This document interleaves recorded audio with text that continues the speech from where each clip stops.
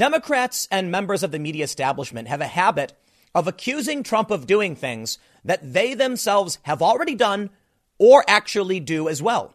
The latest iteration is Rachel Maddow warning of a dystopian, over-the-top road to tyranny if Donald Trump potentially investigates his Democratic opponents. Because I couldn't imagine a circumstance where an administration would launch an investigation into a political candidate, could I?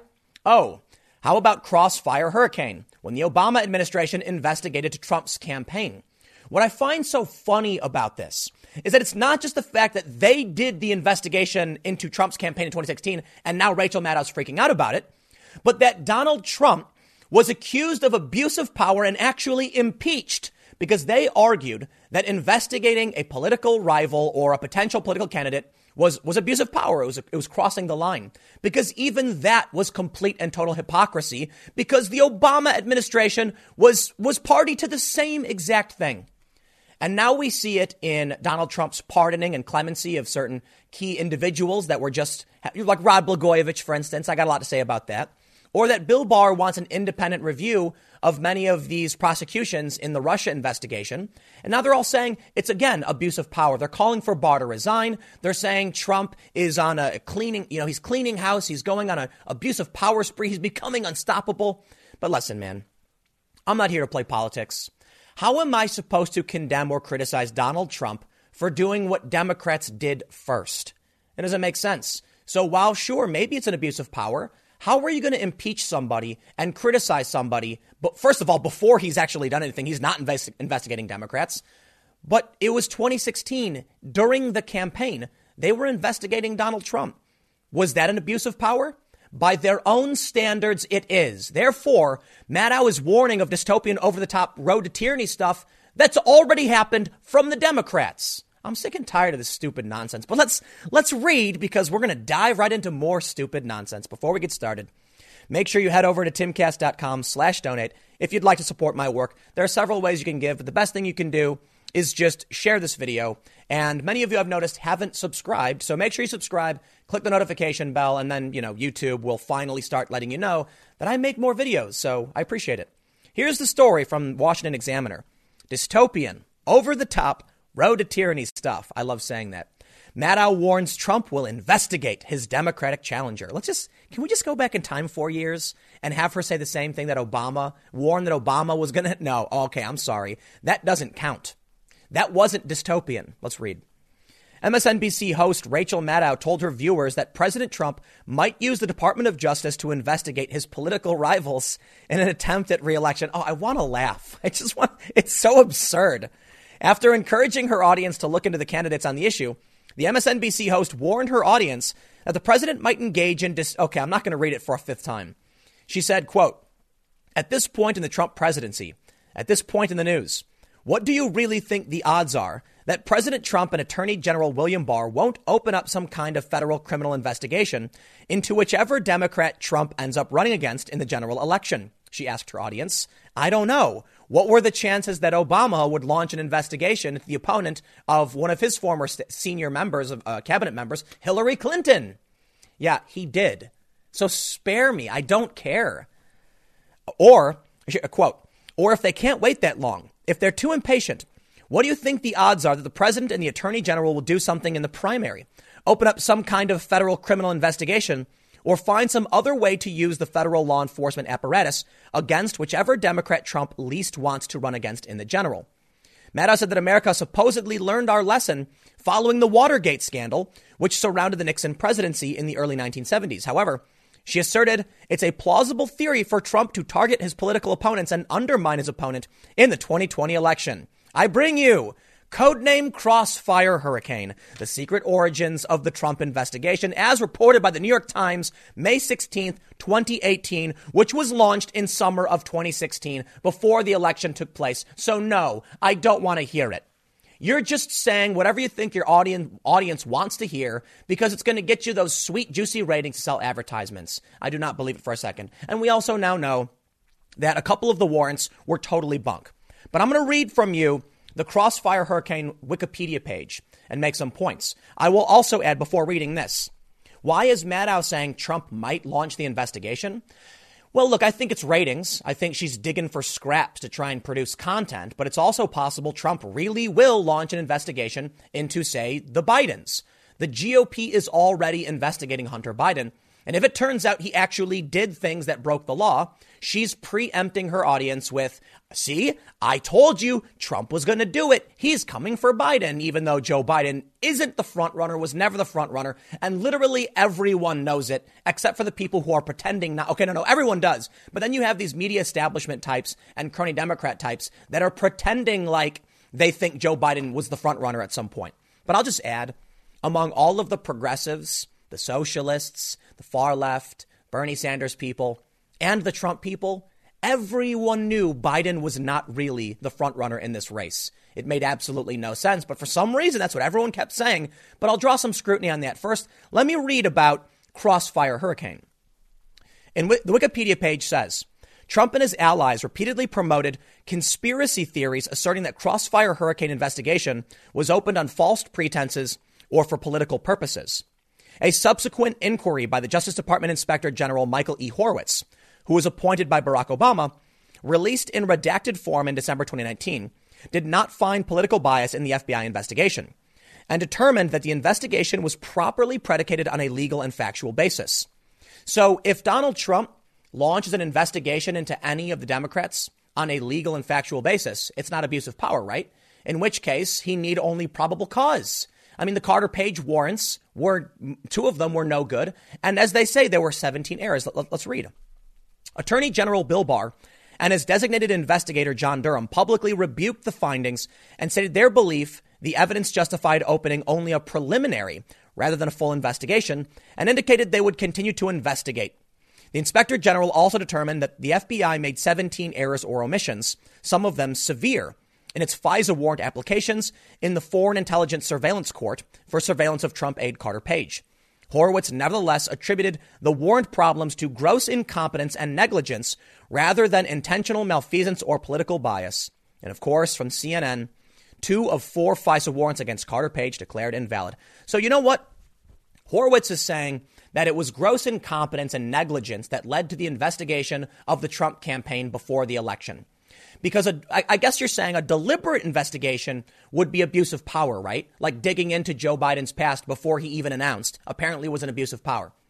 So let me ask you this. If you think Donald Trump is completely inept, if you think he's terrible at what he's doing, then I think you've granted him plausible deniability if he does launch an investigation and say, oops, gross incompetence and negligence on my part.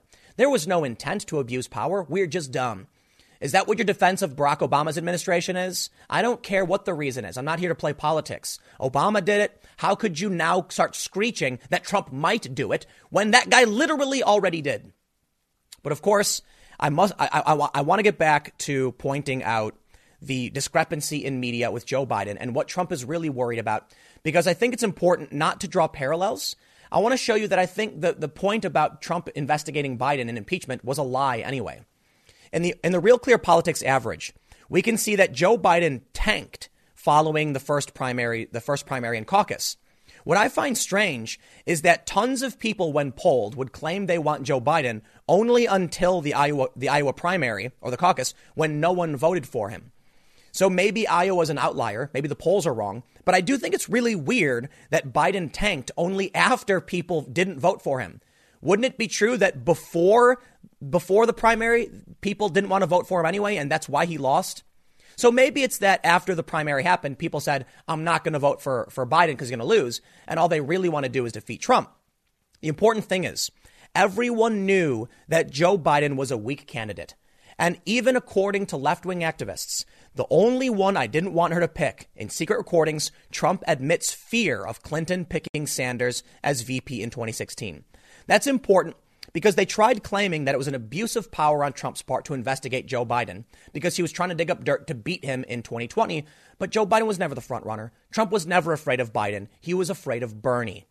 And maybe saying he's afraid is not the right way to put it. He was concerned that Bernie would be a strong contender. So you want to talk about abuse of power? I don't see it. You haven't made your case. But let's move on, because now they're still claiming more abuses of power. And I think it's silly considering they do the same things. First, I do want to point out GOP duo moves ahead with Biden investigation. I bring this up because I want to highlight that what Maddow is doing is preempting her audience. Once they actually do, if they end up getting dirt on the Bidens, like in terms of actual crimes committed, she's going to say, I told you so. But here's where I really wanted to get to. That story was kind of just in the way. Fox News reporting Barr taps network of prosecutors to review Russia-Ukraine cases. So now they're trying to claim that Bill Barr is interfering, that Donald Trump is interfering in the prosecutorial or judicial process. I think based on the abuse of power by the Democrat standards pertaining to Crossfire Hurricane, there's good reason for Bill Barr to do this review of all of those cases. It really does feel like we're in a soft civil war. Call the impeachment a coup, call it whatever you want. But you had Barack Obama spying on the Trump campaign. Okay, I'm saying that colloquially. They were investigating Trump's campaign in 2016. Okay, however you want to call it. They claim it's an abuse of power to investigate a political rival. Well, Barack Obama wasn't running for re-election, but Hillary Clinton was, and she was part of Barack's administration. So by their standard, it seems like that was an abuse of power. If that's the case, doesn't it make sense that someone would come in and review the cases they've presented because maybe there's partisan bias? Well, they're still claiming that this is an abuse of power, which is hypocritical as far as I'm concerned. And now we have more than 2,000 former DOJ officials calling on Attorney General William Barr to resign. Last week, Barr told ABC News, Trump's tweets made doing his job impossible. I got to admit, I do love that part because Bill Barr seems like such a cool-headed guy.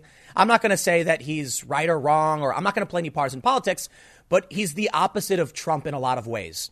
He does these interviews. He's very calm and pragmatic, and he says, here's what I'm doing. Here's why I'm doing it. Trump, on the other hand, is loud, bombastic, tweeting all the time. So I do think it's really funny that Bill Barr is like going like this, going like this. Tweeting is making it hard for me to do my job. I think he's probably right. But it doesn't mean he's corrupt, and it doesn't mean Trump is interfering. It means Bill Barr is reviewing partisan bias. And you've got, I'm going to put it this way, man. Let's wind back in time. If Rachel Maddow thinks investigating a political rival is dystopian, over-the-top tyranny stuff, if the Democrats themselves impeach Trump on the basis of abuse of power because investigating a political opponent is abuse, I think it's fair to say the fault lies with Democrats, and Bill Barr should be doing what he's doing because by their own standard, they engaged in dystopian, over-the-top tyranny stuff, as Rachel Maddow said. In which case, good. Someone better get in and start cleaning house. And Donald Trump's talking about it. So they're in no position to complain about what Trump is doing. We now see that GOP leaders carefully express their support for AG Barr. I have no problem saying from where I stand, I think Bill Barr needs to be investigating, or at least bringing in people to look at these past cases. I don't know if Roger Stone deserved 9 years for what he did. Tough call. There's a partisan divide where Trump supporters say he didn't. He deserves something. We'll see what happens. And the left is saying Trump's intervening to get his buddy off, which is so dumb because Trump could pardon Roger Stone if he wanted to. He doesn't have to ask Bill Barr to do anything. And asking them to reduce their sentence recommendation doesn't mean the courts would actually do it anyway. So calm down, please. But now we get to the best part. I'm from Chicago. And Donald Trump pardoned Rod Blagojevich. Blagojevich, who was convicted, my understanding, because he tried selling Barack Obama's Senate seat and tried to shake down a hospital. This, in my opinion, was not a wise move. I don't know why he did it. Maybe Trump doesn't care about optics because he's going to do what he wants to do. But I'll tell you this. As much as I think Illinois has a severe corruption problem, the reality is Donald Trump, as the president, can pardon or commute or grant clemency to whoever he wants within the federal legal system. So I think it has to do, I don't think he can pardon people at the state level. I think it extends only to federal crimes. But CNN reports Trump just granted clemency to 11 people. Here's a look at each. Now, listen, I'm not a fan of Blagojevich. As someone from Chicago, none of us were happy to hear that he was trying to sell a Senate seat or whatever he did. Let me read this for you, because what we're getting at is not so much whether or not Trump should have done it. It's whether or not it's an abuse of power to do it. And they're claiming it is when it's not. CNN says Trump commuted the sentence of former Illinois Governor Rod Blagojevich, a Democrat and former contestant on Celebrity Apprentice who served 8 years of a 14-year sentence for the pay-for-play charges. He was released from prison Tuesday. They say, quote, he served 8 years in jail, a long time. He seems like a very nice person. Don't know him, Trump said, calling his sentence ridiculous and suggesting the television appeals of Blagojevich's wife, Patty, helped cement his decision. Aides had worked to convince Trump against reducing Blagojevich's sentence, believing it would play poorly, and Republican members of Congress lobbied Trump to drop the idea. But inside the White House, Jared Kushner championed efforts to pardon or commute the former governor's sentence. On Tuesday, Trump linked Blagojevich's prosecution to a longtime foe, former FBI Director James Comey, a close friend of former U.S. Attorney in Illinois Patrick Fitzgerald, who led the prosecution against Blagojevich. It was a prosecution by the same people, Comey, Fitzpatrick, the same group, Trump said, misstating the Illinois U.S. Attorney's name. It wasn't Fitzgerald, right? Here's what I think. I don't know exactly why Donald Trump wants to pardon and grant, commute the sentence of Rod Blagojevich, but I think it looks bad. I don't know how this will play out in the general election, but I think most people aren't going to care. The media wants to make it a bigger deal than it is. But part of me thinks this may be Donald Trump kind of giving the middle finger to Comey. Look, it was the Obama administration that was investigating Donald Trump. And by Democrats, again, by their own standards, that was an abuse of power. So maybe Trump is saying, now that I'm in charge, now that impeachment is over and you've lost everything, I'm gonna let this guy go. One of your great victories, Comey, is over. Now, I don't know why he did it. I really, really don't. And I disagree with it. I think it was a bad move. I don't think Rod Blagojevich deserves to get out early. I don't know, though. 8 years is kind of a long time. And I'm very much so a criminal justice reform person. To be honest, I don't know about this guy, but I'd be really happy to see Donald Trump commute the sentences, grant clemency, or pardon tons of people. Maybe as many as Barack Obama did at the same point. Because even though Donald Trump commuted all of these people, I think he's still... At last time I checked, he had pardoned 6 less people than Obama did for the same time period. He may now be slightly above where Obama was in terms of pardoning people. But of course, the New York Times and the media can't help but try and claim that using the presidential powers is an abuse of power, which is just not true. Calm down. Hypocrites, man. Eric Lipton of the New York Times tweets, "A moment that live in history," a typo, I guess, "and deserves to be remembered. President Trump is now both the executive and judicial branch. Rod Blagojevich, Michael Milken, Bernard Kerik, and others. Excuse me, the president has the ability to pardon anybody. So how is he now becoming the judicial branch based on powers granted to him by the Constitution? This is the absurd nonsense we see from these people. It makes it impossible for me to take them seriously. For one, politically, when you look at the Democrats, what have they offered anybody? Nothing. Nancy Pelosi tears up Donald Trump's speech at the State of the Union, but then blames the media for why she did it, saying, we have all of these great accomplishments you won't talk about. I'm sorry, man. If you won't talk about them, then why should the media? You're hypocrites. Politically, you provide nothing. You complain about Trump all day and night. When Barack Obama engages in investigations of a political rival, it's no big deal. It's justified. When Trump says it's a partisan witch hunt or it's based on false pretenses, even in Wikipedia, they say it's a conspiracy theory. Why is it not a conspiracy theory that Donald Trump was trying to dig up dirt on Joe Biden? They've never, to win a presidential election, they've never proven the latter. We know Donald Trump was interested in investigating Burisma in Ukraine, but their claims have never been proven. They're conspiracy theories, too. I'm sitting here looking for objective evidence. You've provided me with none. And now you have this guy freaking out that Donald Trump pardoned people, claiming a day will live in history. Are you kidding me? I have a huge list of everyone Barack Obama has pardoned. It's a huge list. Some of these people did really, really messed up things. And I'm going to scroll through them very quickly because some of them are so messed up that if I show you them, YouTube will probably delete this video. I'm not kidding. These are federal crimes. Some of them are really, really bad. And Barack Obama pardoned something like over 1,000 people within his 8 years. All right, that makes sense. Donald Trump's been in for 4 years, and I think he's actually pardoned less than Obama at this point. I'm not going to count through it, but the last time I checked, it was less. Did Obama become the executive branch and the judicial branch? My understanding is now you can actually go back in time and impeach Barack Obama, even though he's already out of office, for what he did in Crossfire Hurricane. Perhaps when the Republicans win back the House, because I think they probably will, but we'll see, they'll launch an impeachment inquiry into Biden and Barack Obama for Crossfire Hurricane. And they'll say, you were investigating a political rival. Of course, it won't really happen, partly because Republicans just don't seem to be effective in that regard. One of the biggest complaints I've seen from Trump supporters is that although Bill Barr has the power to declassify documents, he's not done so. And he's arrested basically I think he's arrested basically nobody. And so they're angry that Bill Barr isn't getting the job done. I find it hilarious that while they're claiming Bill Barr is corrupt and doing Trump's dirty work, he won't even prosecute McCabe. He's not going after these people. They're claiming there's an abuse of power, and Bill Barr seems to be cool-headed and not really acting with an iron fist. It's an excuse. As I stated early on, they want to accuse Trump of doing what they have done. That way, when you come back and say, no, it's the Democrats who abused power, they say, oh, please, you're only saying that because you've been accused. Sorry, Rachel Maddow. Barack Obama, it was his administration. All right, they investigated a political rival. It is what it is. You can't deny it. And if you think Trump is bad, it's about time you cleaned up your own room, bucko. The New York Times is now running a story. Trump takes up call for Barr to clean house at Justice Department. With a series of retweets, President Trump kept up attacks on federal law enforcement agencies despite pleas from the attorney general. I got to admit, I kind of laugh at poor Bill Barr. He doesn't seem like a bad guy. He seems pretty on the level as far as I can tell. And he was the attorney general in the 90s. In 1991, from 91 to 93, he served as attorney general.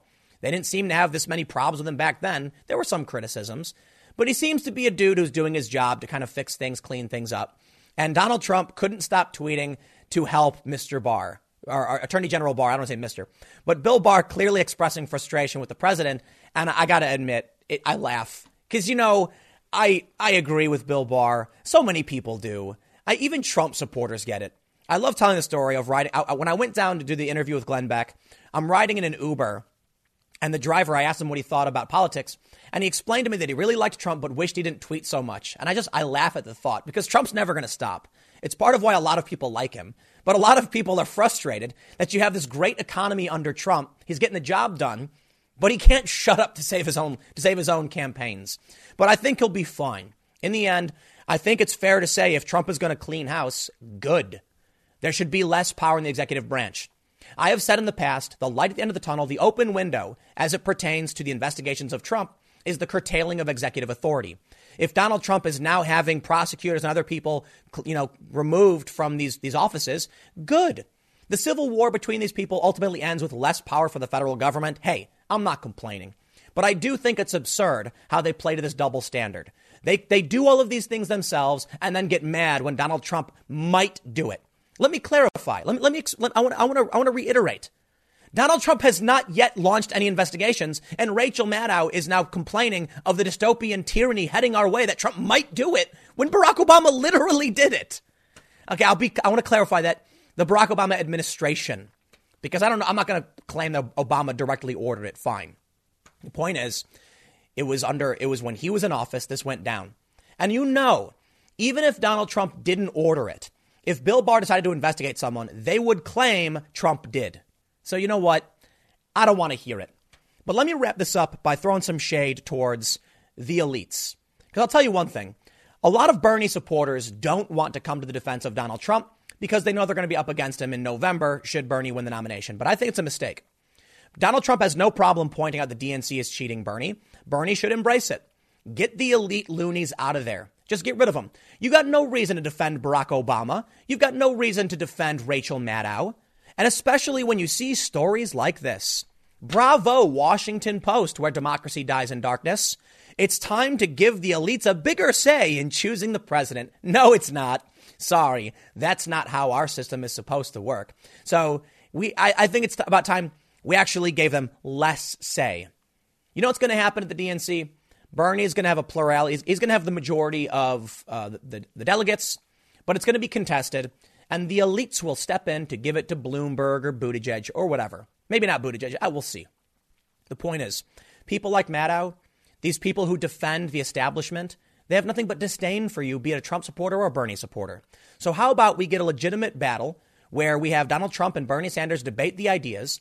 And I would absolutely respect that.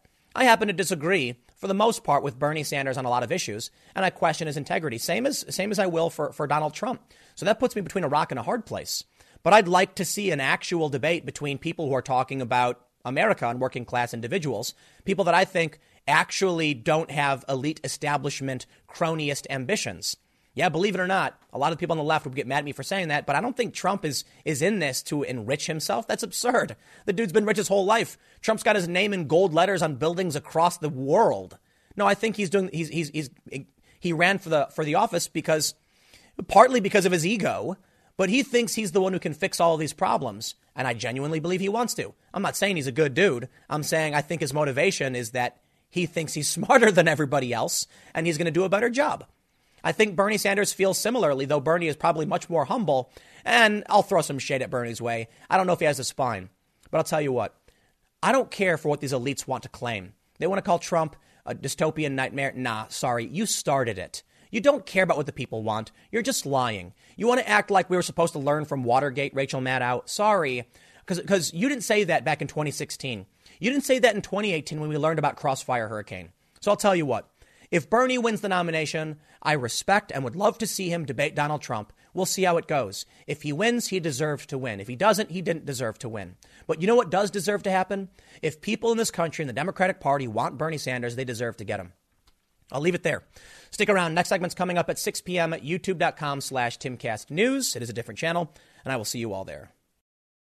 A couple months ago, Britain's Labour Party faced one of the worst defeats it has ever seen in nearly 100 years. And it's entirely possible that in the United States, we see a repeat of this. Alexandria Ocasio-Cortez, for instance, is facing, I believe, 12 challengers. And many people in the Democratic Party, for instance, are trying to remove her. It's entirely possible, one, she loses in a primary because she's nuts, or two, the what little Republicans there are in a district flock to the voting booth to vote against her, but moderates vote against her too, voting Republican and flipping a long-standing urban blue district red. This is essentially what happened in the UK. And based on the title of this video and the reason you clicked it, you probably understand why. A British member of parliament for the Labour Party, which is basically their Democrats, said that babies are born without sex. I kid you not. These people are insane. I'm sorry, this is beyond insane. This is paranoid, delusional, psycho world. They believe cult fringe insanity. I don't even know how to describe it because when someone's insane, they're not thinking properly in any capacity. There's no logical, but this is a worldview that is just broken. I don't know how else to explain it, but at least you now understand why Labour lost so resoundingly. This woman, Dawn Butler, here's what Wikipedia says. A British Labour Party politician serving as Shadow Secretary of State for Women and Equality since 2017 and has served as a member of Parliament for Brent Central since 2015. They say that she served as MP for Brent South from 2005 to 2010. So no, she's not the most important or powerful politician in the UK, but she is a member of the shadow cabinet. I got to be honest. I know very little about parliamentary procedure and politics in the United Kingdom, but it's okay. All you need to understand is that this is essentially like the equivalent, my understanding, would be a member of Congress showing up on CNN and trying to assert biological sex doesn't exist.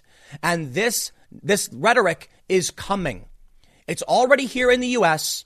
It's becoming pervasive. The Democrats are continually embracing this psychotic, dogmatic, just lunacy. I don't even know how to describe it. It's like there are things that are so wrong, that you just be shocked someone would think it was real. Could you imagine if a member of Congress went on TV and was adamantly demanding that we enact a bill to ban griffins because the griffin problem is becoming so serious? I'm telling you, I hear from my constituents the griffins are attacking at midnight. You'd be like, this person has lost the plot. Like even Alex Jones, who they call nuts. When he talks about, atrazine and the frogs being gay or whatever, you're like, yeah, he's kind of out there. But at least there is some morsel of truth in his version of reality. You see, Alex Jones goes on Joe Rogan and he says something like, 5G experiments with 5G shows an increased rate of cancer in rats. Therefore, they're going to build these towers and need to hybridize humans with animals or whatever, some insane nonsense. And you're like, okay, that's crazy. But Alex Jones found this study that said the cancer rates are increasing. He found a study that says they're experiments for animal-human hybridization, which there are, but that's mostly for like growing a human organ in a pig for transplant. He combines them and then says, here's what I think they're going to do. And you're like, buddy, you got to calm down. But at least he started somewhere, right? These people are literally looking at a little girl baby and being like, I see no biological sex. And you're like, dude, it's clearly female. Everything on this planet. Okay, that's not true. A majority of life. Now, I don't even know if that's true, but a lot of life is sexual. There's asexual, so okay, I'll concede that. And then there's also different ways in which sexual life does things, whatever. But even plants have discernible sex. 99.7% of human beings have a discernible biological sex. I don't even know why I have to explain this. I kind of feel like I'm just saying it, and 99.9% of people are being like, Tim, we know. These people are just ridiculously insane. But I'll tell you what, man. There's something scary about what happened in the UK. Did Labour lose one of the most crushing defeats in their history? Yes. Okay. Did people still vote for them? Yes. And that's what's so freaky to me. That means a few things. Some of these people aren't paying attention. They don't care at all. They go in there and say, whatever, Labour. All right, there's not much I can say about that. It's not, look, there's a responsibility with voting. I get it. And if you don't know what's going on, you probably shouldn't vote, but people are going to vote anyway. And so they probably have no idea who Jeremy Corbyn is. They have no idea that this woman is essentially a flat earther, as far as I'm concerned. I mean that metaphorically, not literally. But then there's something else that we have to contend with. Some of these voters might be complete and absolute morons, paying attention but just too stupid to realize what they're voting for. Or worse still, they might actually agree. And there were a lot of people who did vote Labour. Labour lost, but a lot of people still voted for this absolute psychosis. Babies don't have biological sex. Beep, boop. Let's read. Spiked Online says, Labour, the political wing of the Flat Earth Society. Deputy leadership candidate Dawn Butler says that babies are born without sex. Here we go again. Another day, another leadership hopeful has said something utterly ludicrous about transgender issues. Dawn Butler, Shadow Equalities Minister and candidate for deputy leader, was on Good Morning Britain yesterday. She was quizzed by Richard Madley on Labour's ongoing trans row. While Butler trotted out the usual cliches that trans women are women, she interrupted Madley to make an astonishing claim. A child is born without sex, she said. A child is formed without sex in the beginning. It has to be seen to be believed.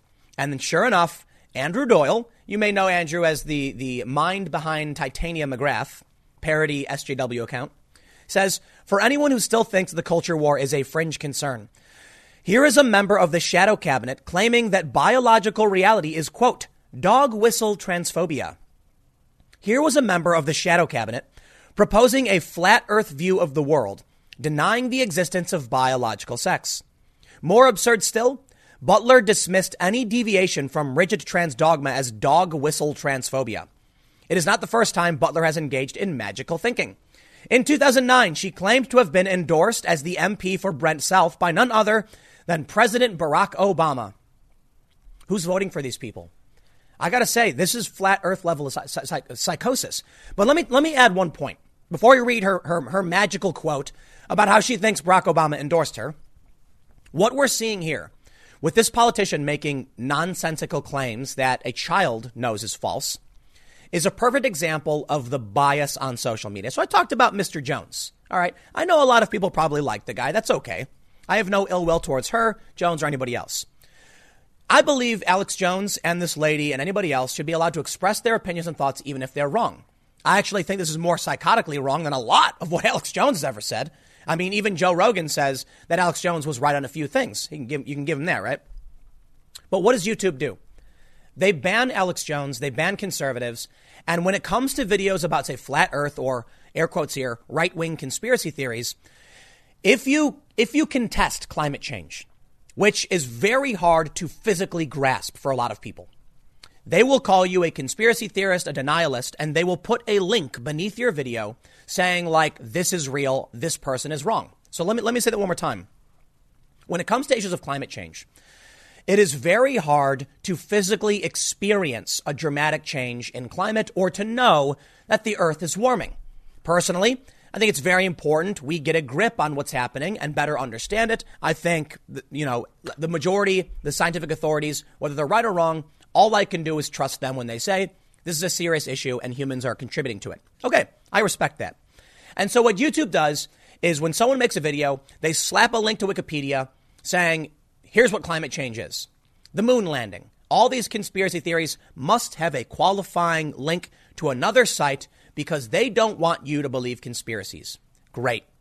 Yet when it comes to these lunatics claiming there is no such thing as biological sex, mum's the word. No one gets banned. No one gets purged. It's beyond a conspiracy. Let me make it very clear when it comes to science denial. I always talk about climate change when I talk about the biological, gender denialists, whatever you want to call it. And the reason for it is I think there is science denial all abound. The scientific community is not infallible. They are not absolutely correct. And they're, in fact, wrong all the time. That's what makes science work. We find something, we explore it, we eventually correct it and improve upon our knowledge. That means even though I recognize much of science is not perfect and it can change, I'm still going to default to what the authority is going to say on the issue because I am not a climate scientist. Now, I absolutely respect the other climate scientists who will put out conflicting information, but for the time being, all I can say is, look, man, if the IPCC and all these other organizations say these are the issues, I can only trust them the same as I trust a doctor to save me if I'm dying. I'm not a doctor. Don't take my word for it, but I'm going to trust the expert. It's not perfect. And sometimes doctors make mistakes, but hey, I'll do that too. Here's the thing.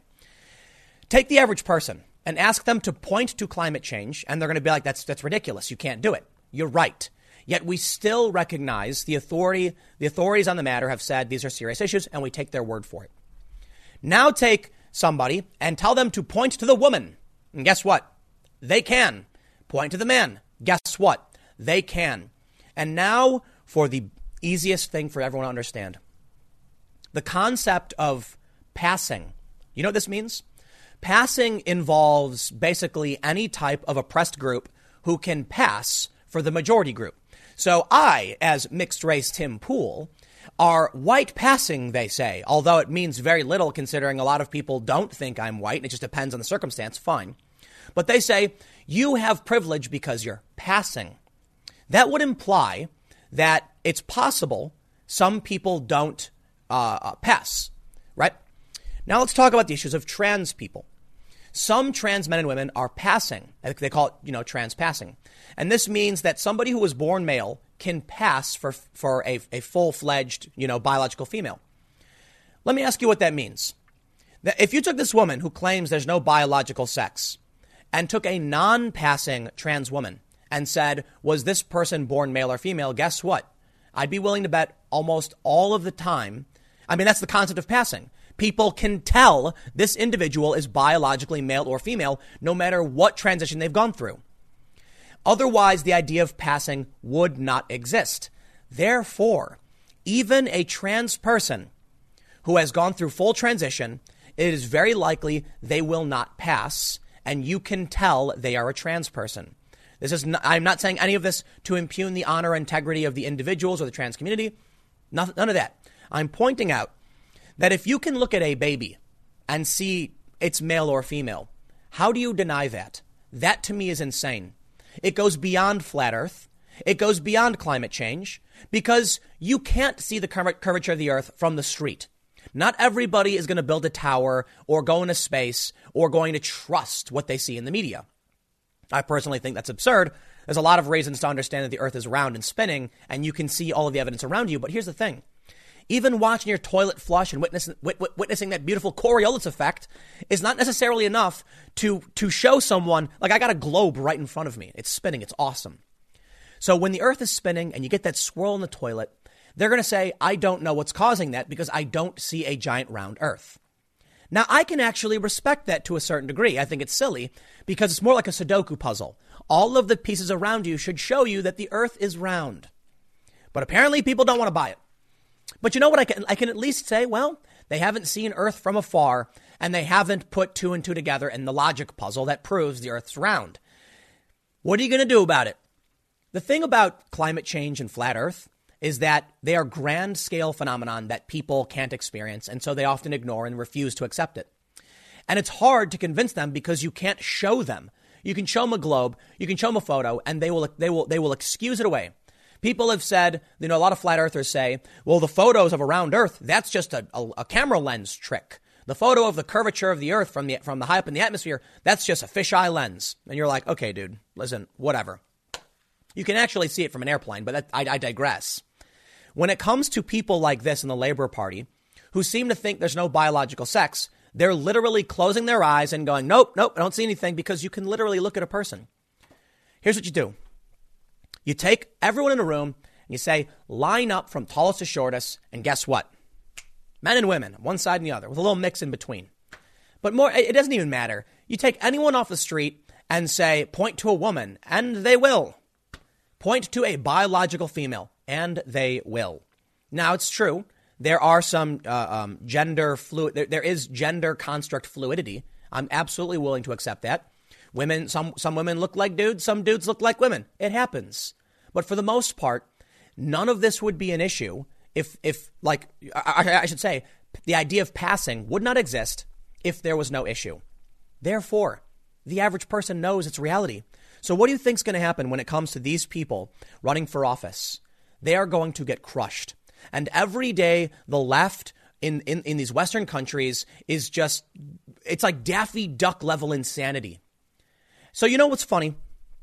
I was thinking about why someone like me, why is it that I've always been a moderate, lefty individual, and so is my buddy Adam, who does the podcast with me, the Timcast IRL channel. We're pretty lefty. And so I noticed something interesting when people are trying to classify the culture war, and they said you have the left and the right, and then there are some people who are exclusively critical of the left, someone like me. I wouldn't say it's fair to say I'm exclusively critical of the left, just typically. Well, it's actually really simple as to why. I am more so the average liberal type person in the United States. Most of them just don't speak up and don't get involved. Like, I do this podcast with Adam. He's not involved in this stuff, but he's always been a moderately lefty type urban skateboarding, individual. And he's like, I'm not involved in this. So now he's getting, splashed in the face with cold water with all these crazy stories. And it turns out his opinion is very similar to mine. So what do you think happens? In the UK, normal Labour voters, union working class people, voted Conservative. Not because they're conservatives, but I guess technically they are now. Let me show you what this crazy woman has said. They say science has been a particular Achilles heel for the shadow minister. Not only does Butler believe that human babies are born with no sex, she also has some strange views on animals. 90% of giraffes are gay. You know what? Vote for these people. Do it. Go ahead. What are you talking about? What world do you live in? These people are so... It's a combination of insane, unwell, stupid. I don't even know what you call it. But we are getting to a point where I think we may see the same resounding defeat of the left in our country in America that the UK saw. And I think it's coming. I really do. When you see the Democrats saying illegal immigrants should get health care and that biological sex isn't a thing, regular people are going to be presented with that choice. And after the nomination of the Democrat in the Democratic Party, come, July or whatever it is, May, I think, I don't know. You're going to see all of these campaign ads showing what these lunatics have to say. Ocasio-Cortez at a rally for Bernie Sanders said Bernie Sanders is committed to abolishing ICE and Customs and Border Protection. I don't think you can get much more insane than these people already are. Like I said, you can't see around Earth from the ground. And so I can understand to a certain degree why people think it's flat. Because you're walking in a straight line and you're on a flat ground, right? Of course, it's not that simple, and we know it. The Earth is round.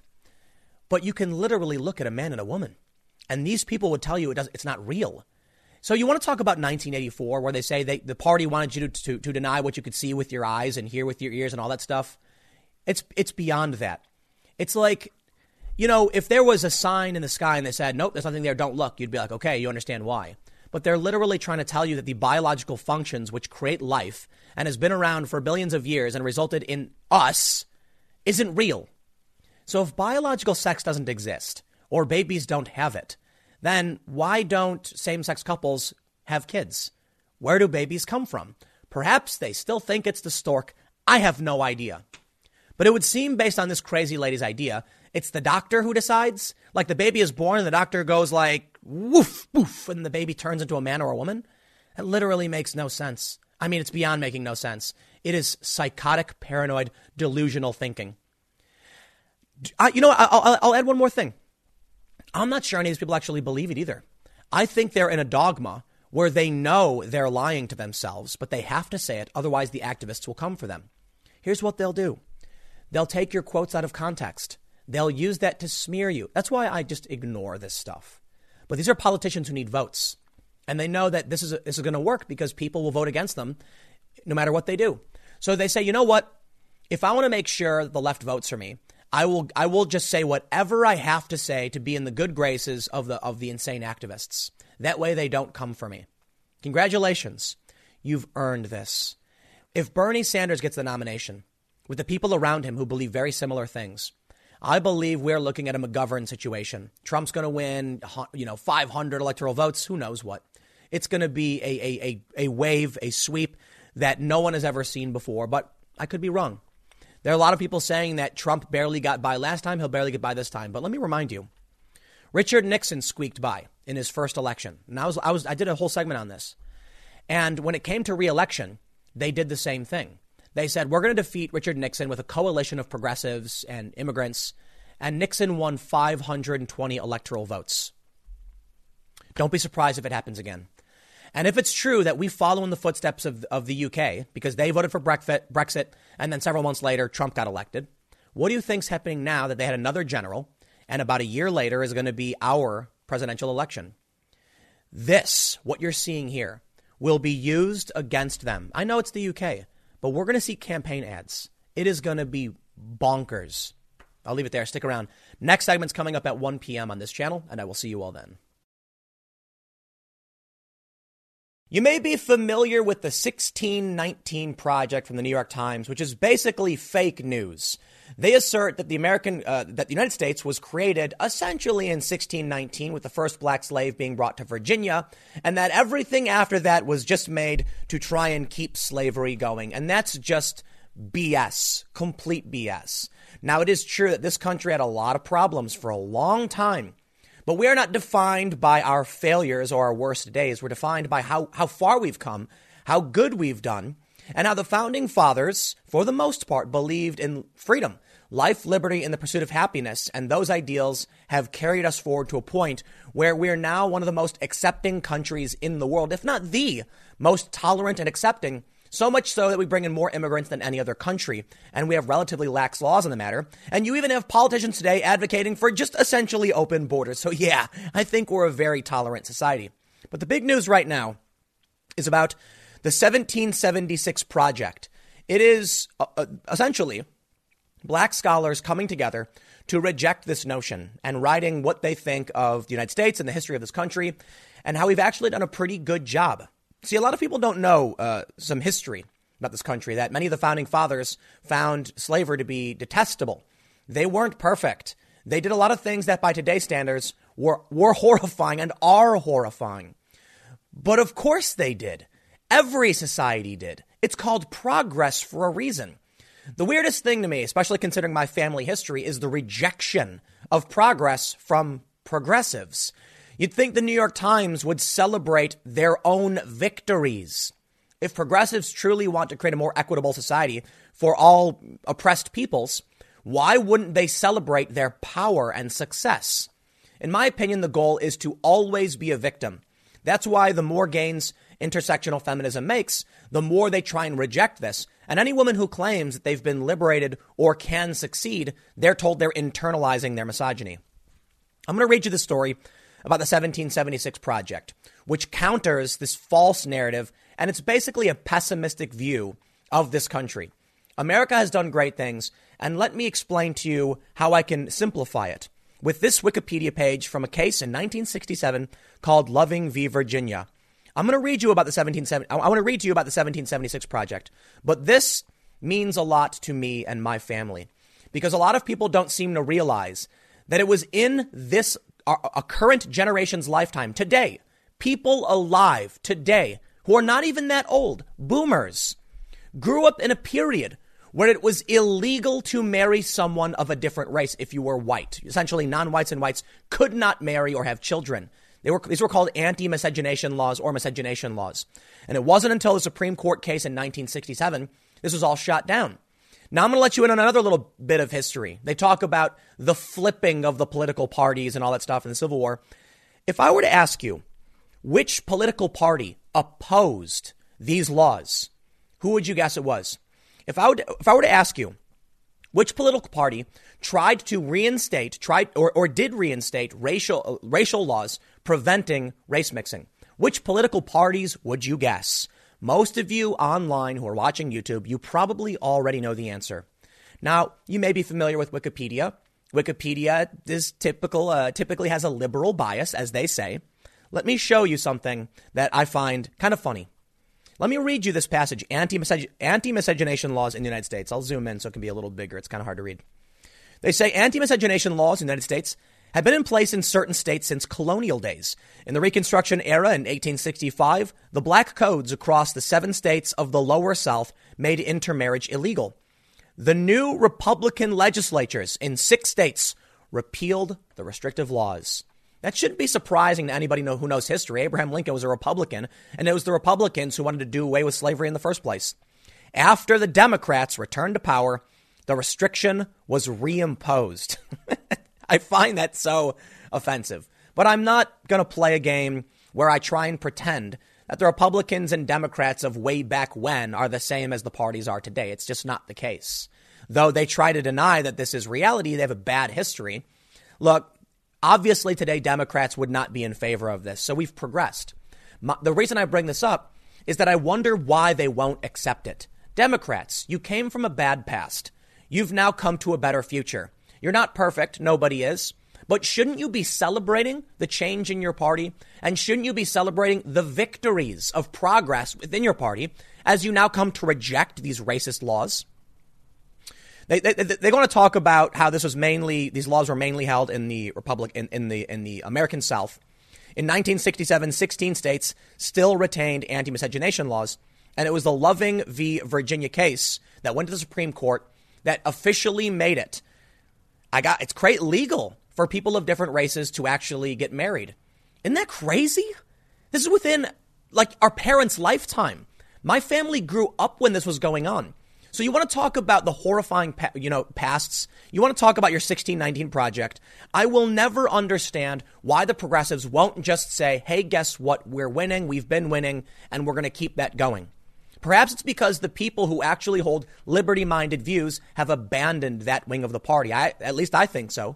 And we're seeing it more and more as more people walk away, as they say, from the Democratic Party, which used to be what they called liberals. Republicans were conservatives. I don't necessarily think it's true that the parties switched, but that's a whole contested thing I don't want to get into. The point is, the 1619 project, to me, is offensive. Now, look, I don't come from a family history that had anything to do with slavery. My understanding is both sides of my family emigrated here well after all of this stuff. I could be wrong, but I know for a fact on my mom's side of the family, they weren't here for any of this. So what I find offensive about it is not the history of slavery, but this negative view and this reductive view of race relations in this country and how we've only recently come to a point in the past several decades, maybe 60, 70 years, where we actually got rid of crazy laws in many of these states. We did it. We're winning. Things are getting better, yet they want you to perpetually be a victim. And I absolutely refuse. I take pride in my family's history rejecting these laws that were bad and racist. So I'll absolutely claim my victory and say no. It was the founding fathers and their ideas, for all their faults, that paved the way that allowed my family to reject this. And miscegenation is still frowned upon in many parts of the world. America is awesome. Guess what? We are able to fight for our rights, and we've won them. So stop pretending like the founding fathers were bad people. They were some of the greatest people who ever lived, and they were, by our standards today, pretty bad in a lot of ways. But so was everyone else.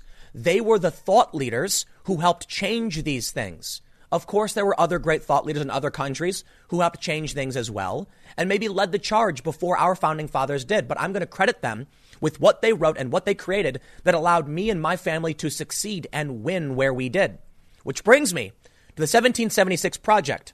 The Washington Free Beacon writes, a group of predominantly African-American academics journalists, entrepreneurs, and community activists on Friday launched one of the most significant challenges yet to the New York Times' controversial 1619 Project, which is named for the year slaves arrived in Virginia and argues the United States was founded on racism.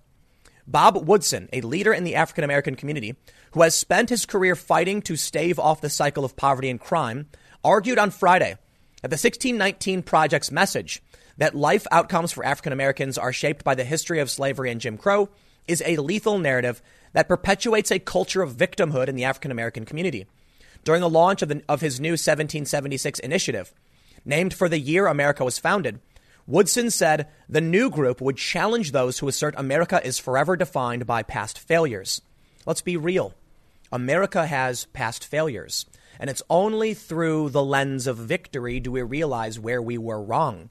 We made things a lot better, and now opportunity is here, and it's not perfect. You had things like blockbusting and redlining going well into the 1980s. So I'll be the first to say America has had problems with racism, but by today's standards, we are doing really, really well. We need to figure out how to solve these problems, but I don't think the answers are coming from today's modern left because they've all kind of lost the plot. Saying all white people are racist is not true. What about Bernie Sanders, who literally got arrested in the 60s fighting for civil rights? Spare me.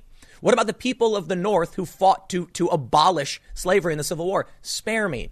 This country, it was the white people who weren't racist who actually are helping to expel the racism because, surprise, surprise, they're the majority. So it was only through the fact that many white people rejected this and those ideas prevailed that we were able to do away with the evils of racism. But guess what? Racism still exists, and it's substantially worse in other parts of the world. Do we have a long way to go? We do. Are we doing better than ever? You betcha. And I'm proud to say it, coming, with my family and everything they dealt with. I've never really had to experience the kind of legal hardships that my family did when they were while there's my family who's still alive. I don't have to. I don't have to worry about going into a place and dealing with signs or laws or fleeing states because we're winning. And that means there are good times ahead. Let's stop pretending like this country was evil and wrong. He goes on to say, there we go. While different academics and journalists have criticized the 1619 Project since its release last year, the 1776 Project represents one of the largest coordinated challenges to the New York Times narrative. It will focus its efforts on opposing the negative impact the 1619 story will have on future generations of African Americans. The 1776 Project will promote a series of essays and educational resources that provide an aspirational and inspirational alternative to the Times narrative. People are inspired to achieve when they're given victories that are possible, not always showering them with injuries to be avoided, Woodson said alongside partners at the National Press Club in Washington, D.C. The fatalistic narrative of the 1619 Project, which is already taught in thousands of classrooms across the country, according to the partnering Pulitzer Center, deprives African Americans of the agency to improve their lives, Woodson said. This garbage that is coming down from the scholars and writers from 1619 is most hypocritical because they don't live in communities that are suffering. They are advocating something they don't have to pay the penalty for. Glenn Loury, a professor of economics at Brown University and a 1776 contributor, echoed Woodson on the damaging impact the 1619 Project message would have on future generations. The idea that the specter of slavery still determines the character of life among African Americans is an affront to me, Loury said at the Friday event. We have shown and will continue to show that we are not merely baubles at the end of a historical string being pushed this way and that by forces beyond our control. I believe in America and I believe in black people, Loury added. Something tells me when I read that document that the 1619 Project authors don't. They don't believe in America. And I'm sorry to have to report, I get the impression they don't believe in black people. The 1619 Project offers a very crippling message to our children, said Dr. Carol Swain, a former professor of political science at Princeton and Vanderbilt University. I was spared from having that message brought to me. And I believe that if I'd been exposed to that, if I'd internalized that negative message, I don't believe that I would have been able to do the things I have done in life. I'm going to give you a sad dose of reality. It's true that in many circumstances, racism, sexism, bigotry can hold you back. But if you dwell on those things and believe that you can't succeed because of them, you won't. If somebody has a failure, let's say they're not good at running and they want to be a runner, and they think the only reason they're not being chosen to compete in certain events is because of immutable characteristics, they won't be able to solve the problem. But if they realize that it's possible the fault lies somewhere else, they can seek it out and solve this. You need to reflect upon yourself. So the sad reality in this world is that everybody is dealt a hand of cards, and some people get dealt really bad hands. But if you play right, you can still win. Poker, for example, somebody could be dealt a really awful hand in poker. They can still win by playing right, being smart, bluffing, or whatever they do, pressuring. There are ways to win. That's the point of the game. So while there may be real hardships, the best you can do is focus on improving yourself and figuring out what you need to do to navigate this system. But I've seen it too many times. People being told, you will never succeed because of this. This thing will hold you back. And I say, I don't care. I'm going to navigate this system. I'm going to sail these waters. As the saying goes, you can't change the direction of the wind, but you can adjust your sails. So no matter what someone tells me, I will say no. And for those that are fans of My Hero Academia, now I'm going to get into some anime, as the main character said, whatever the future is, if it's a bad one, punch through it, smash it, determine your own fate. If there are people around you who try to hold you back for things you can't change, get rid of those people. You can find a way. Let's read a little bit more. The 1619 Project was launched last summer to commemorate the 400th anniversary of the first arrival of African slaves to the American colonies. It aims to reframe the country's history by placing the consequences of slavery and the contributions of Black Americans at the very center of our national narrative, and to show that different aspects of contemporary American life, from mass incarceration to rush hour traffic, are derived from America's history of slavery. That's just so insane. When you look back at your ancestry, you'll notice you got two parents. Those two parents have four parents. Those four parents have, you get the point. It becomes exponential. And you go back in your family history, and all of a sudden you have this massive map of all of these things that have come down to a single point. You. And of course, you can follow back just your father's father's father's father in one straight line and hyper-focus on the one guy 300 years ago who did one thing. But you would be completely removing the contributions of all of the other people who contributed to your existence. And that's true for our country as well. There are so many people who contributed to the foundation and formation of this country. And of course, if you want to navigate one line, you can point to impacts that slavery had on basically everything, but you'd be ignoring literally everything else. You'd also be ignoring that in today's day and age, we actually cherish. We have people who fought to end slavery. We have heroes of all races, and they're the people we look back on and celebrate. These are people who rejected these notions. So to say that today this country is founded on this idea or that's going to hold you back is an affront to what we've actually done in this country and to the people who fought so hard for freedom and liberty for all people, regardless of your race, gender, identity, national origin, religion, whatever. We won. But these people want to create a narrative that we didn't, that no matter what we do, we can never succeed. And that's defeatism. And I refuse to accept that. I think we're going to do better. Now, for whatever reason, the modern iteration of the left we have today are people who absolutely need to be victims. And so they latch on to this and they refuse to let it go. They try and claim that literally everything and everyone is racist. And that's what we're seeing with the New York Times, because this mentality is inside our news media. They won't tell you the truth, and they won't be optimistic about it either. They want you to feel bad and they want you to bow. They want you to bend the knee and give up power because you are bad. This is weird religious dogmatic nonsense. They say that the intersectional feminists are a non-theistic religion. Some professors have said that. And it's true. What they're presenting here is essentially, it's akin to original sin, something you can never get rid of unless you bow and apologize. Something interesting happened, though, in the 2016 election. Don't ask me why. Maybe because Hillary Clinton was an awful candidate. About 10 million people switched from the Democratic Party to the Republican Party to vote for Trump. And with that exodus and the walk-away movement, you end up with a bunch of people who used to be liberal thought leaders no longer having anything to do with the Democratic Party and these institutions. And now you can see them falling down this weird path of dogmatic cultism that no one wants to be a part of. I think today, a lot of people who think like I do are probably not paying attention, not active, not aware. We call them the exhausted majority, traditional liberals. They're not paying attention. So they might read this and say, huh. But I look to the UK and the segment I did earlier today on this channel, and I see the crushing defeat of the Labour Party. If our mainstream institutions and the Democratic Party keep going down this path, it's only a matter of time before people like me, people who think the way I do and fit into a political space that I do, who aren't paying attention, start paying attention and walk away themselves. Because I'll tell you what, when I tell my friends some of the things these people believe, they don't believe me. They say there's no way they're saying that. And I'll show them the videos and I'll say, you need to start paying attention because the people driving the bus that you're on are headed so far left, they're going off the cliff. And it's time to start paying attention. I'm not saying the Republicans are the right choice. I'm saying you need to wake up and speak up for once. We've done great things in this country and the best is still ahead of us. I hope. We got a Mars mission. We got, what is it? The Artemis project. Go to the moon, build a moon base, go to Mars. I'm extremely excited for the successes of our country.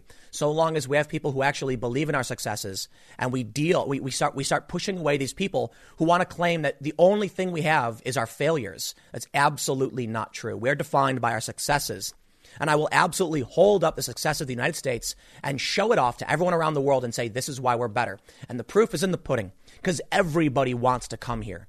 So if you think this country is horrifying, if you think we're defined by our failures and we're full of racist bigots, I ask you why all of these non-white people want to immigrate to this country and join us. Because we've done better than anyone else. And we've made a better world where you are free to pursue life, liberty, and happiness.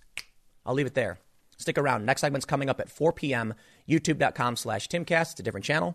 I will see you then. There are no moderate Democrats in this country.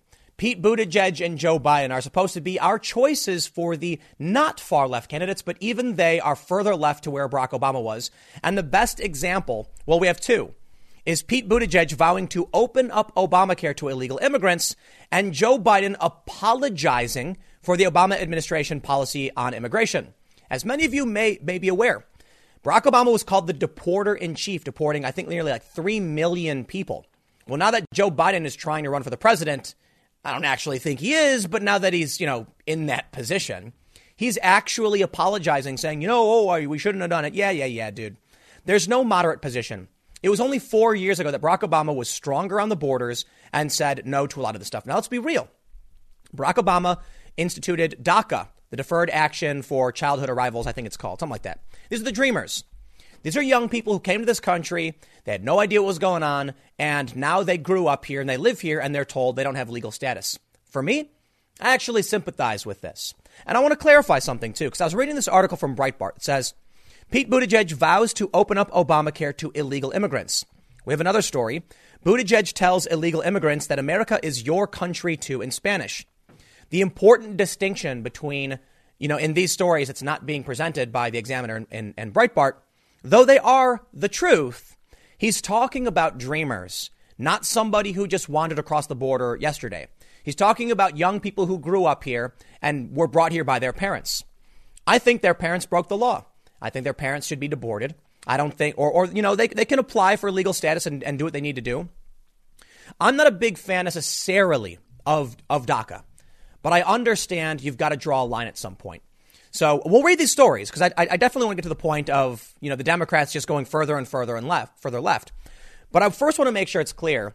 He's talking about giving health care to dreamers if they pay for it. There's a big difference between, giving government funded health care, taxpayer funded health care to any illegal immigrant and somebody who's here and literally says, here's $20. I would like health care in exchange. That makes sense.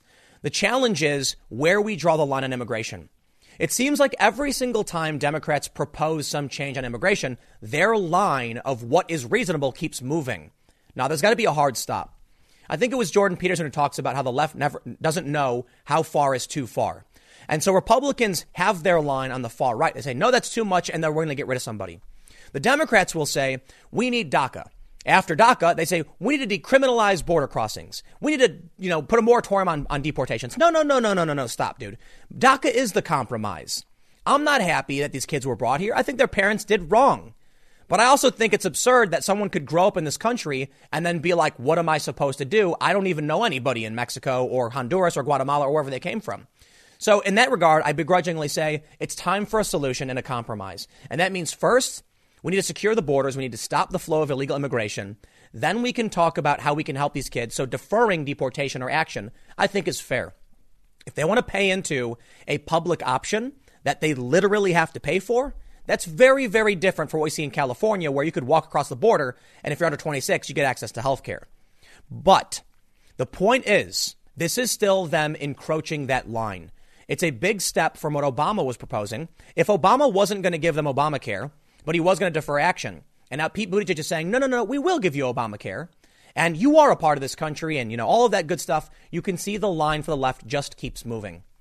I have no problem taking the moderate position of, naturalization, a path to naturalization for dreamers, because I recognize the circumstances. And these are people who grew up and lived in America. I can respect that. But there's got to be a hard line. And I don't know how you do it, because the fear is if you give in, they'll just keep pushing. Doesn't happen on the right for whatever reason. But let's read. Breitbart says, former Mayor Pete Buttigieg promised an illegal immigrant on Sunday they would have taxpayer-funded health care if he was elected president.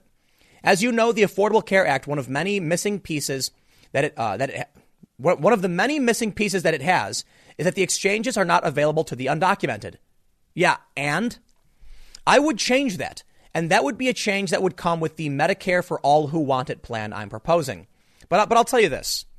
He's basically saying it's not a mandatory pay program that everyone would be involved in. It's Medicare for All Who Want It, meaning these people would have to pay into that system. That's my understanding. If that's not the case, then I'm completely opposed to it. But my general understanding of the public option is that you can choose to pay for a private health insurer, or you can choose to pay more to the government program. I'm not a big fan or confident in that government program, but I do see that as a compromise. And sure, maybe that's something that'll appease the far left. It won't, because they always come crawling back for more. But the point is, he's talking specifically about DACA recipients. Look, man, if you've got somebody who came here at 6 years old, they grew up here and they need health care, what are you going to do? Do we just have them be second-class citizens? I'm not a fan of that. And the big problem I have with the current Democrats' position on all of this, including DACA stuff, is that they want to decriminalize border crossing, stop deportations, and essentially create a serf class of people who can't get access to benefits and who are going to work for below minimum wage because these companies have no reason to report them. And even if they did, they wouldn't be deported anyway. So then American citizens are the first-class citizens who get access to all these benefits, and the second-class citizens cross the border illegally, and that's what the Democrats would create with this system. There's another story where Buttigieg tells illegal immigrants that America is your country too. But it's important to point out he's talking about dreamers. Now, is it fair to call dreamers illegal immigrants? Yes, 100%. But their parents take the blame. That's the way I see it. I don't like that their parents did this, but at a certain point, it's like, dude, I do not like illegal immigration. OK, immigration is a good thing. General immigration. The Democrats like to differentiate. Or I'm sorry, the Democrats like to not differentiate and act like immigration and illegal immigration are the exact same thing because they're all basically far left. That's not fair. Dreamers are undocumented. They are illegal immigrants. Some of them actually flaunt their status, and that to me is disgusting.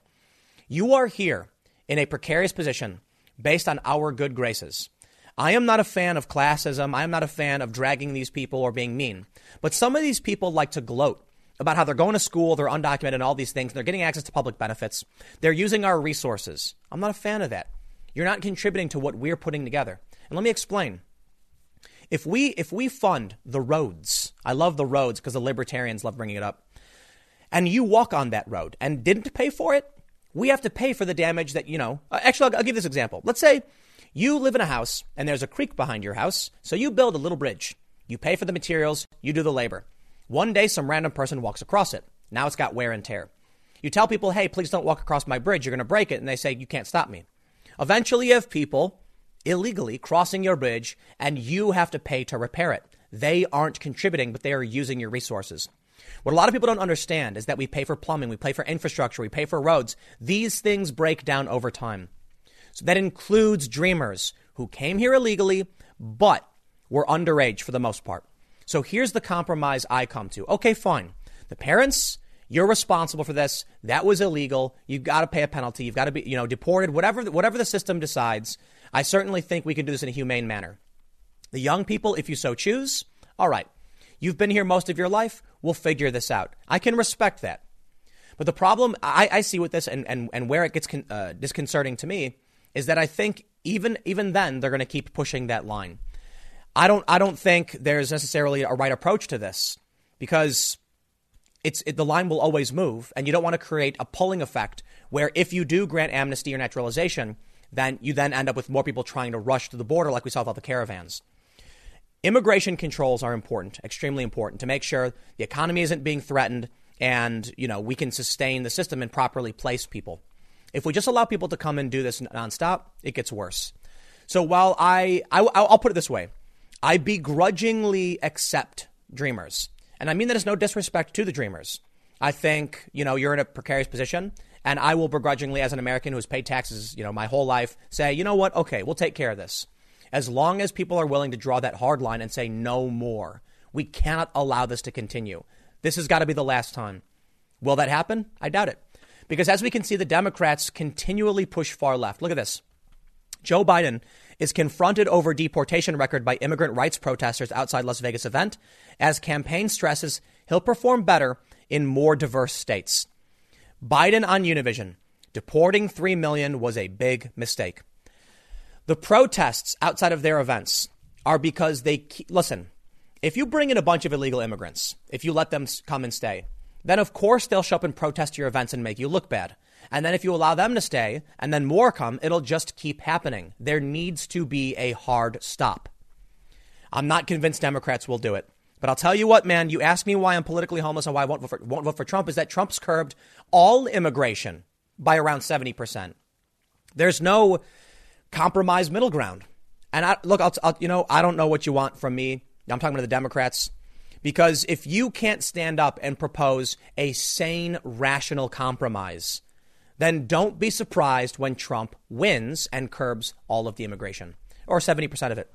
Because I'll tell you what, it is not a sane policy to promise health care to non-citizens. I'm sorry, it's just not.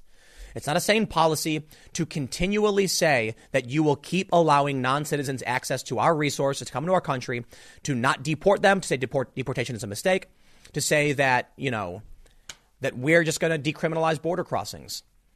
That's just not sane. And so you give moderate people a difficult choice. Accept the dissolution of our borders or accept Trump, who is going to curb 70% of immigration. Trump wins in that regard. I don't know, man. Some of these issues are hard. There's no middle ground. There's no fence to sit on. So I have to say that, when I looked at the Obama administration, I begrudgingly accept DACA. I do. And I think there are young people that can use our support. I think if you're a snooty jerk who's disrespectful and gloating at exploiting the system, then maybe we should consider your status. But these are people who aren't citizens. And so that means the American community has to decide what works for America. For the time being, Donald Trump represents those views that won. And so you get what you get. Democrats, if you don't get more moderate on this, you're going to lose. And guess what? They're not going to get more moderate. So whatever. I'll leave it there. Stick around. Next segment's coming up in a few minutes, and I will see you all shortly. We got a major breaking, high-profile, trending fake news alert on Twitter right now. Assange is trending with the fake news that Donald Trump was offering Assange a pardon if Assange helped him cover up Russian collusion. It's fake. It's a lie. It's a smear campaign. And I have no idea what's going on or why, because it's really strange. The media is claiming this, that Trump wanted Assange. I'll just read it for you.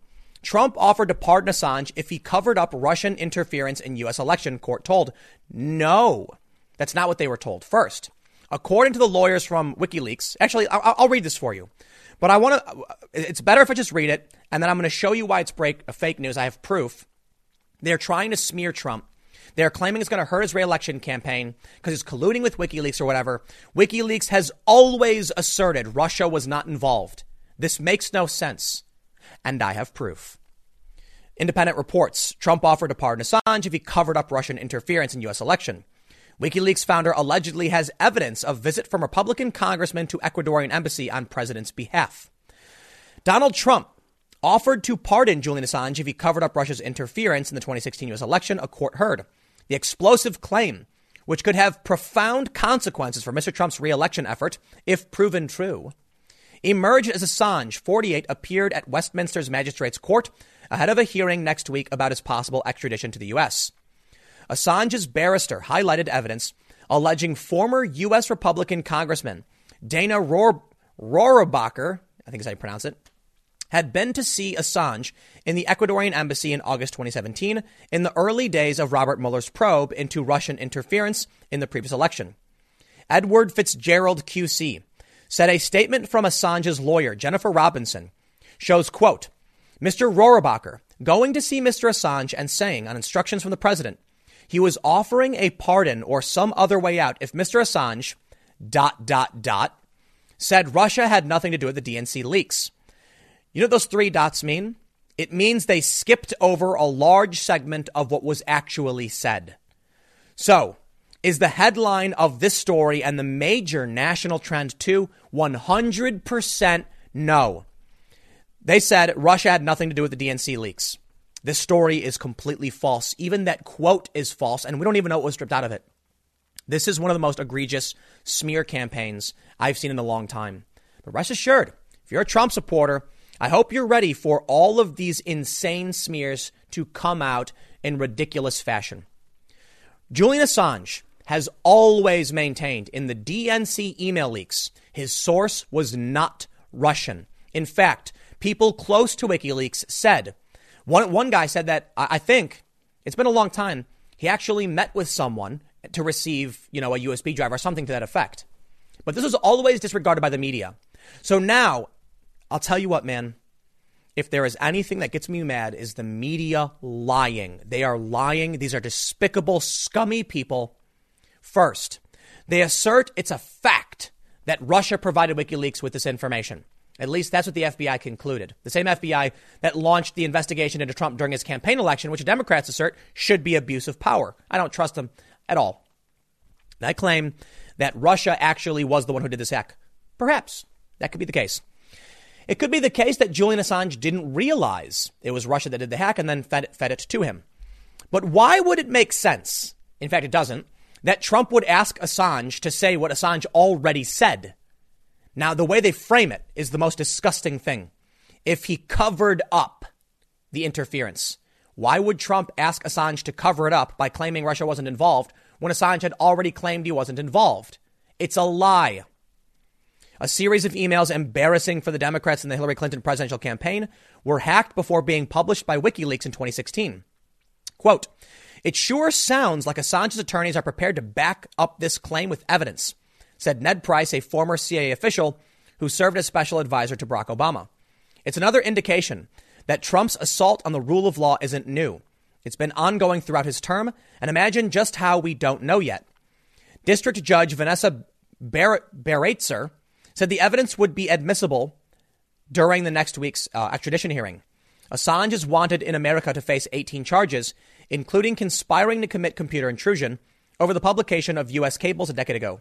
He could face up to 175 years in jail if found guilty. Just wait. I actually do have another story for you. He is accused of working with former U.S. Army intelligence analyst Chelsea Manning to leak hundreds of thousands of classified documents. The extradition hearing is due to begin at Woolwich Crown Court on Monday, beginning with a week of legal argument. It will then be adjourned and continue with a 3 weeks of evidence scheduled to begin on May 18th. Copy editor, guys. The decision, which is expected months later, is likely to be appealed against by the losing side, whatever the outcome. Assange has been held on remand in Belmarsh prison since last September after serving a 50-week jail sentence for breaching his bail conditions while he was in the Ecuadorian embassy in London. He entered the building in 2012 to avoid extradition to Sweden over sex offense allegations, which he has always denied and were subsequently dropped. They say he appeared in court on Wednesday by video link from Belmarsh prison, wearing a dark tracksuit, bottoms, and a brown jumper over a white shirt. He spoke to confirm his name and date of birth and sat holding a stack of papers during the hearing. The hearing came after the Australian MPs George Christensen and Andrew Wilkie called on Tuesday for Boris Johnson to intervene and stop the extradition hearing. Shadow Chancellor John McDonnell is expected to become the first British MP to see Assange behind bars in a visit to Belmarsh on Thursday. At a press conference on Tuesday, it emerged that fellow inmates at the high-security prison successfully lobbied for his release from solitary confinement. Jeez. Speaking after the press conference, Assange's father, John Shipton, said his son's condition had improved, but said the extradition going ahead would be akin to a death sentence. You want to know what really happened? Because here's the story from CBS Los Angeles, CBS 2. It's a video. I'm not going to play for the most part, But it reads, from 3 years ago, OC congressman suggests WikiLeaks founder can help make Trump-Russia investigation go away. Why, that sounds like the Independent story is actually true. Guess what Donald Trump wanted from Julian Assange? Did he want Julian Assange to cover up Russian interference? No. In this video, Rohrabacher says Julian Assange basically needs to squeal on his source. And if he does, Trump will cut him a deal. Let me make it clear for you guys. This was a standard leniency option that anyone would receive if they rat on their sources or their co-conspirators or whatever. Donald Trump wanted to know who the real source was. You know why? Because if Julian Assange announces who the actual source is for the emails, it could disprove the Russia investigation. Not that he wants him to cover it up. But of course, the machine has been, the system has been rigged from the start. They're going to frame it by asking Assange. This is a story from 3 years ago where they actually interviewed Dana Rohrabacher. And he said that we want to know who the source was. It's essentially what he said. Julian Assange has never revealed the identity of a source and refuses to, but he has maintained Russia had no involvement. Trump is trying to shake down WikiLeaks. I don't agree with it. Julian Assange should not be extradited. He should not be charged over this. I don't trust it at all. But I see what Donald Trump is doing, and it seems like standard criminal justice prosecutorial negotiation.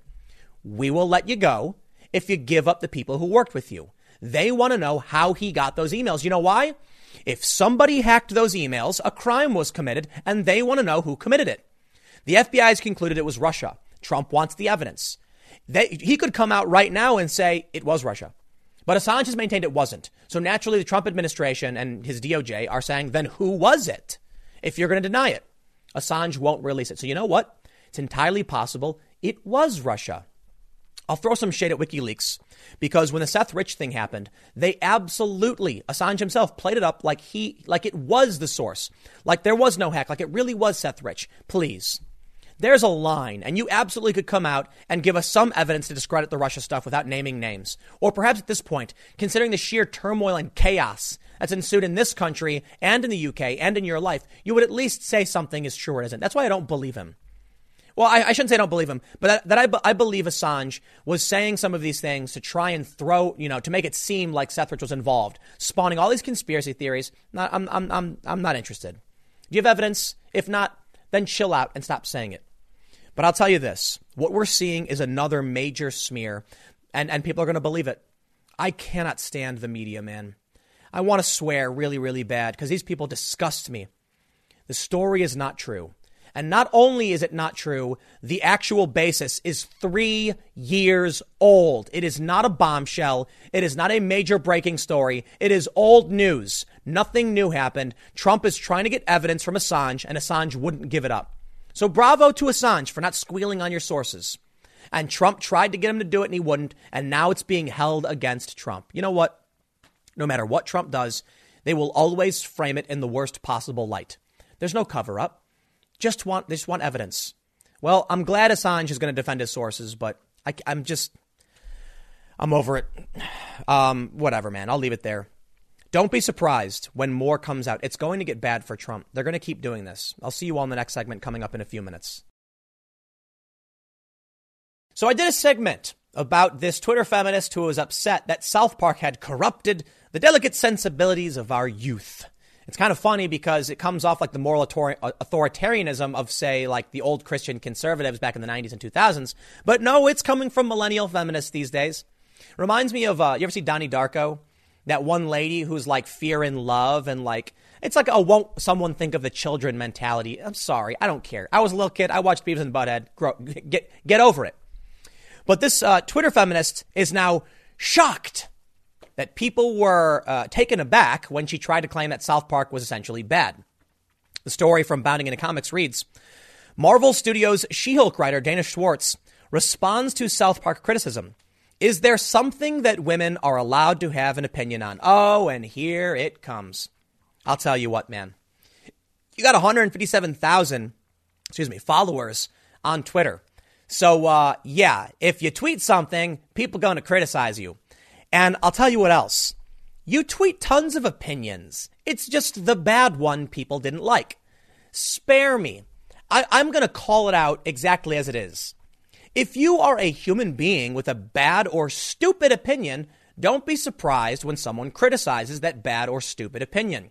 If you're a woman who has a bad or stupid opinion, don't be surprised when people criticize your bad or stupid opinion. I'm sorry. It's not because you're a woman. It's because you're an idiot. Now let's read, because I'm going to push back on a bunch of the tweets she put out.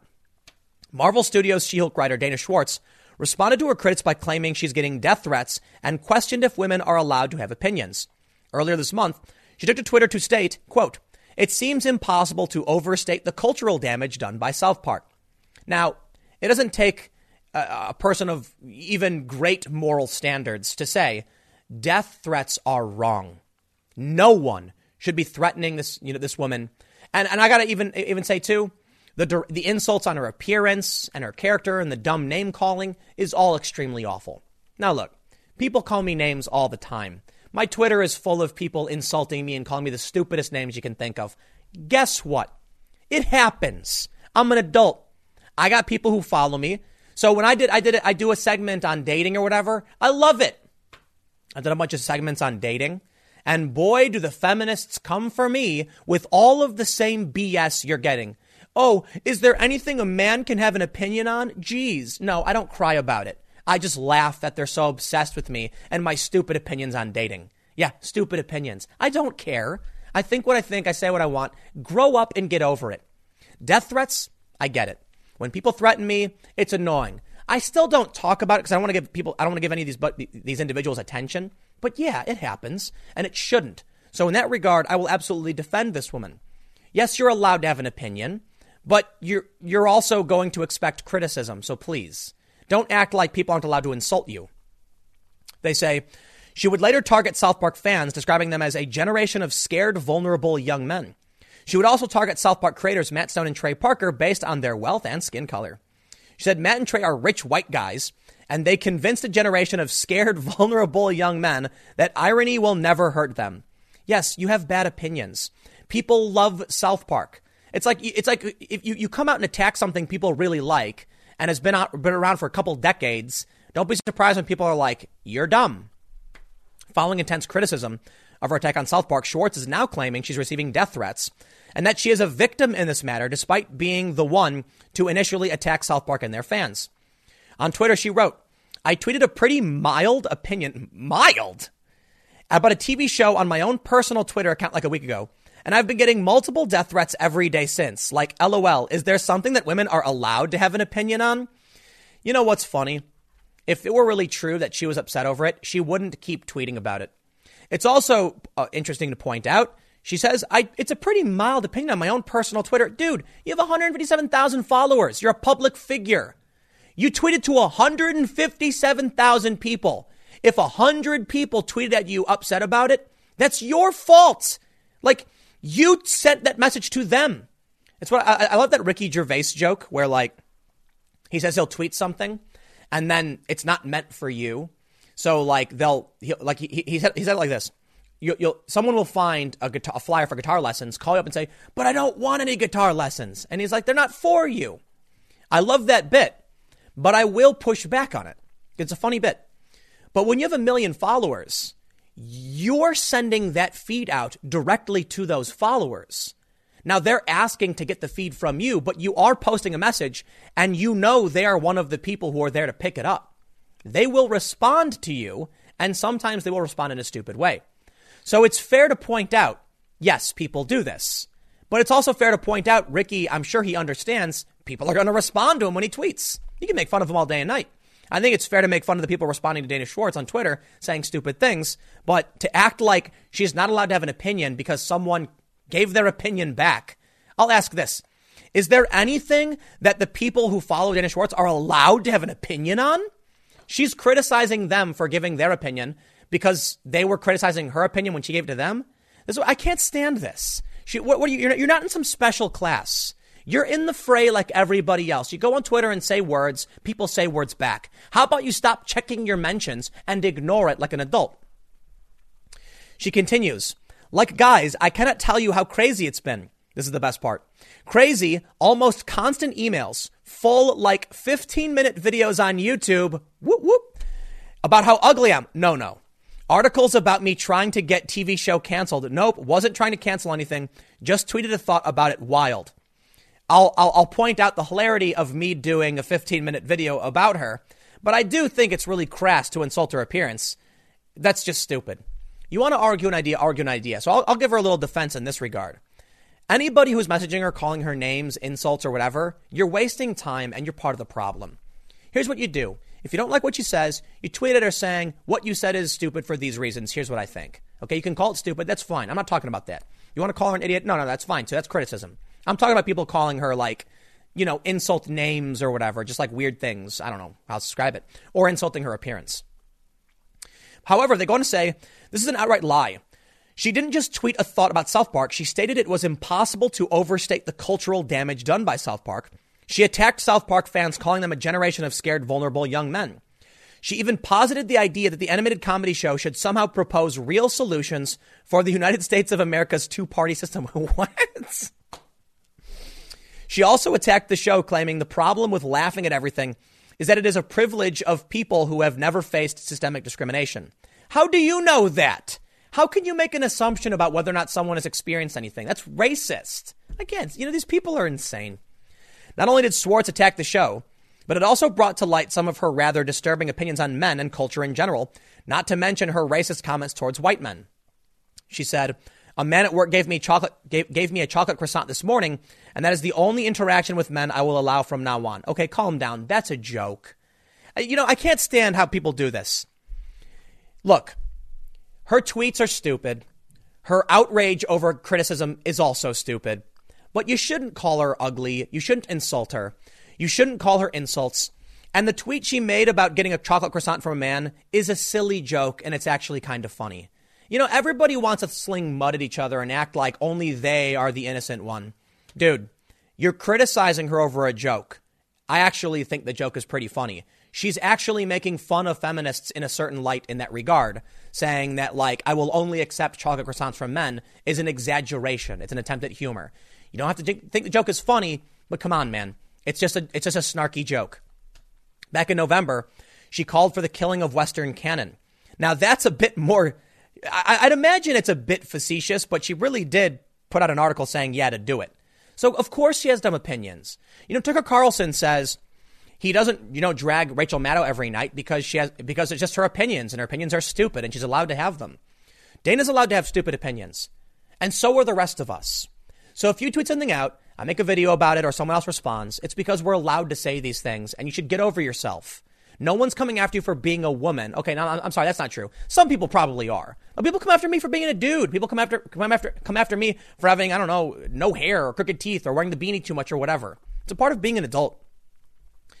They go into a lot of detail on this. I'm not super, I don't care too much about these tweets. But I'm going to throw a little shade at Bounding into Comics because you can't simultaneously criticize her because her opinions are bad. Because she's angry at getting this attention and then, let me rephrase it. I guess it's kind of like what I already said. Look, we know Dana Schwartz has dumb opinions, but she's allowed to have them. You want to call her hypocritical? I can respect that, so fine. I'll give credit to Bounding into Comics in that regard. Dana is complaining that people are mad at her when she says stupid things on Twitter. It reminds me of that meme where the feminist is shoveling crap in. There's a wall that says the internet, and she throws crap over it, and then when they throw crap back, she goes, help, misogyny. Yeah, that's a fine criticism. I can respect that. But whatever, man. This is dumb. I don't even know I'm doing a video about this. I think it's just, I don't even care. I don't even care anymore. I'm sick and tired of people pretending like they're immune from criticism. So I'll wrap it up with this. Is there something that women are allowed to have an opinion on? Is why I decided to talk about this. It has nothing to do with you being a woman. It has everything to do with you being a human being who says a word. For some reason, feminists seem to think that men don't do these same things to each other. You know how many dudes message me every day with dumb opinions and they're mad at me and they're insulting me? I get emails all the time. Like one dude emails me every day to call me a moron. What am I going to do? You want me to come on Twitter and complain about it? I'm done. I'm going to go, I don't know. I'm going to order pizza, whatever. I'll see you guys tomorrow.